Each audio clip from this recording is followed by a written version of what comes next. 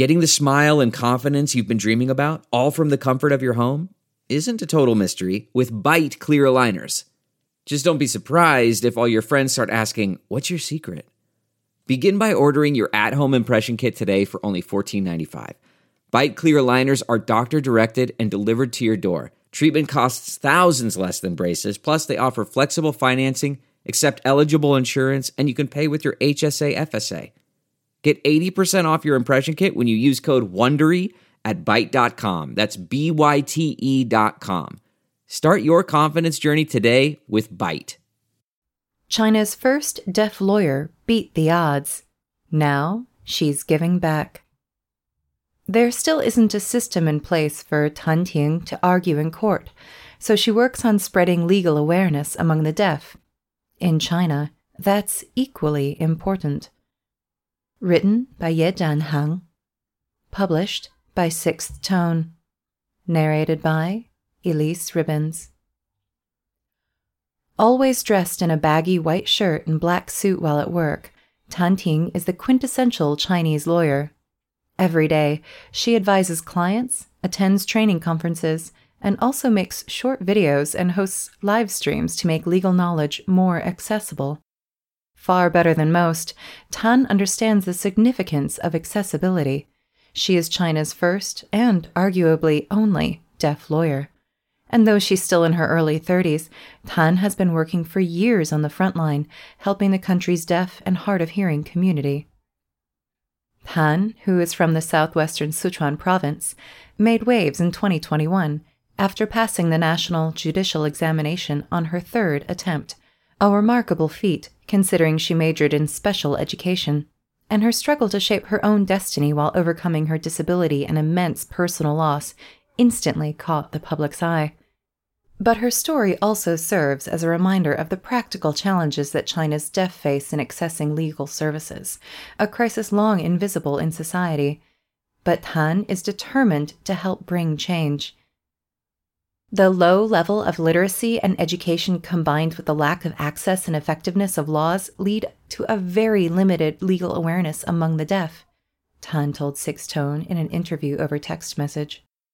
She underscored that people with hearing disabilities often did not realize that a legal violation had occurred, or that, as citizens, they even had rights to defend their own interests. A 2022 national survey showed that in 2020, more than a fifth of people with disabilities above the age of 15 were still illiterate. To illustrate the divide, Tan recalls a woman she once helped. Her client had lent more than 100,000 yuan, $14,500 to a classmate who gambled the money away. When she asked for it back, her friend threatened to turn her into the police on charges of collusion. In another case, she stopped a college student from taking his own life. This client believed a friend, who was refusing to return money she had borrowed from him, would be held responsible if he killed himself. The student later told Tan that without her intervention, he would have taken the fatal step. A lot of the time, Tan also has to deal with issues no other lawyer would ever have to. Many deaf people come to our law firm to ask us to help call the police, she explains. The lack of awareness among the community is also evident in the short Q&A videos Tan creates. Most are about how people can deal with basic issues, such as being denied permission by parents, parents-in-law interfering in marriages, or whether forced sex in a relationship constitutes sexual assault. According to Tan, the harsh reality of her job is that she has to spend more time simply talking with her clients to gather sufficient information about their cases. Often, most can only communicate in a jumble of words and phrases. Her concerns also shed light on an even more important underlying issue, the severe shortage of sign language interpreters. China has fewer than 10,000 interpreters to serve a community of around 28 million. And in 2019, only 5 universities offered sign language as a major. In the court, the most respected role is the sign language interpreter, whose words decide the defendant's crime and punishment, sometimes even life or death, said Tang Shuai, who hired Tan at his law firm and is well known among China's deaf community, in a 2018 interview with Sixth Tone. Despite the crucial role they play, there is an even greater shortfall in interpreters with adequate legal knowledge, particularly since most lawyers don't actively study sign language themselves. Also, some legal professionals are reluctant to take up cases involving people with disabilities, since it often means more work but less pay. While the hearing have a lot of resources to defend their rights and interests, the deaf simply don't, explains Tan. In 2021, she met a woman who had spent nearly 18 months just trying to find her team to help her divorce her husband.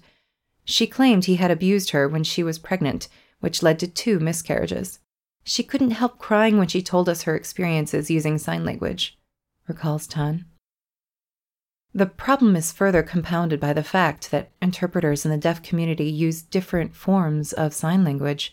While interpreters use Chinese Sign Language, their standardized form officially promoted since the 1990s, many of China's deaf only use Natural Sign Language, which has different grammar and varies from region to region.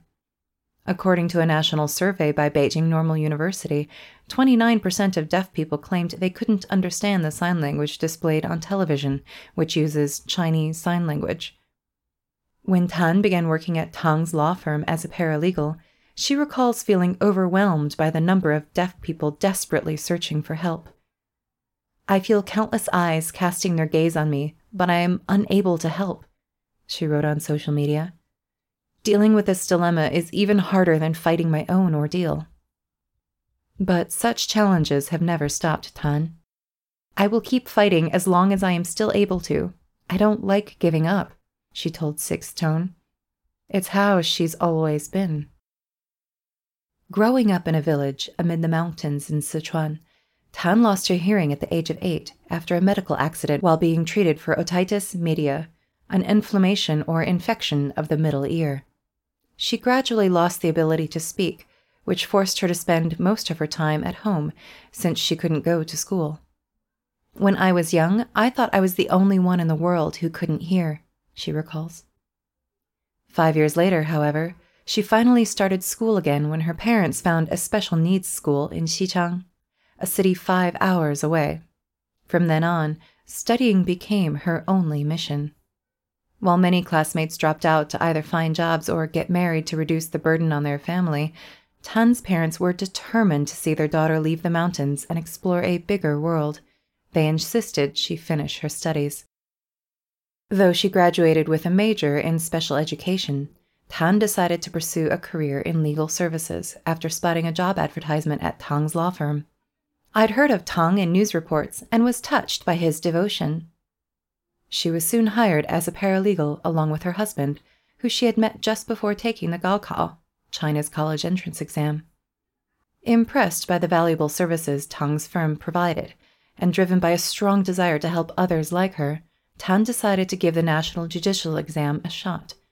Since Tan was a novice, many thought her endeavor was impossible, especially considering the pass rate for the exam in China is just 13%. But Tan went back to her books, learning everything from scratch.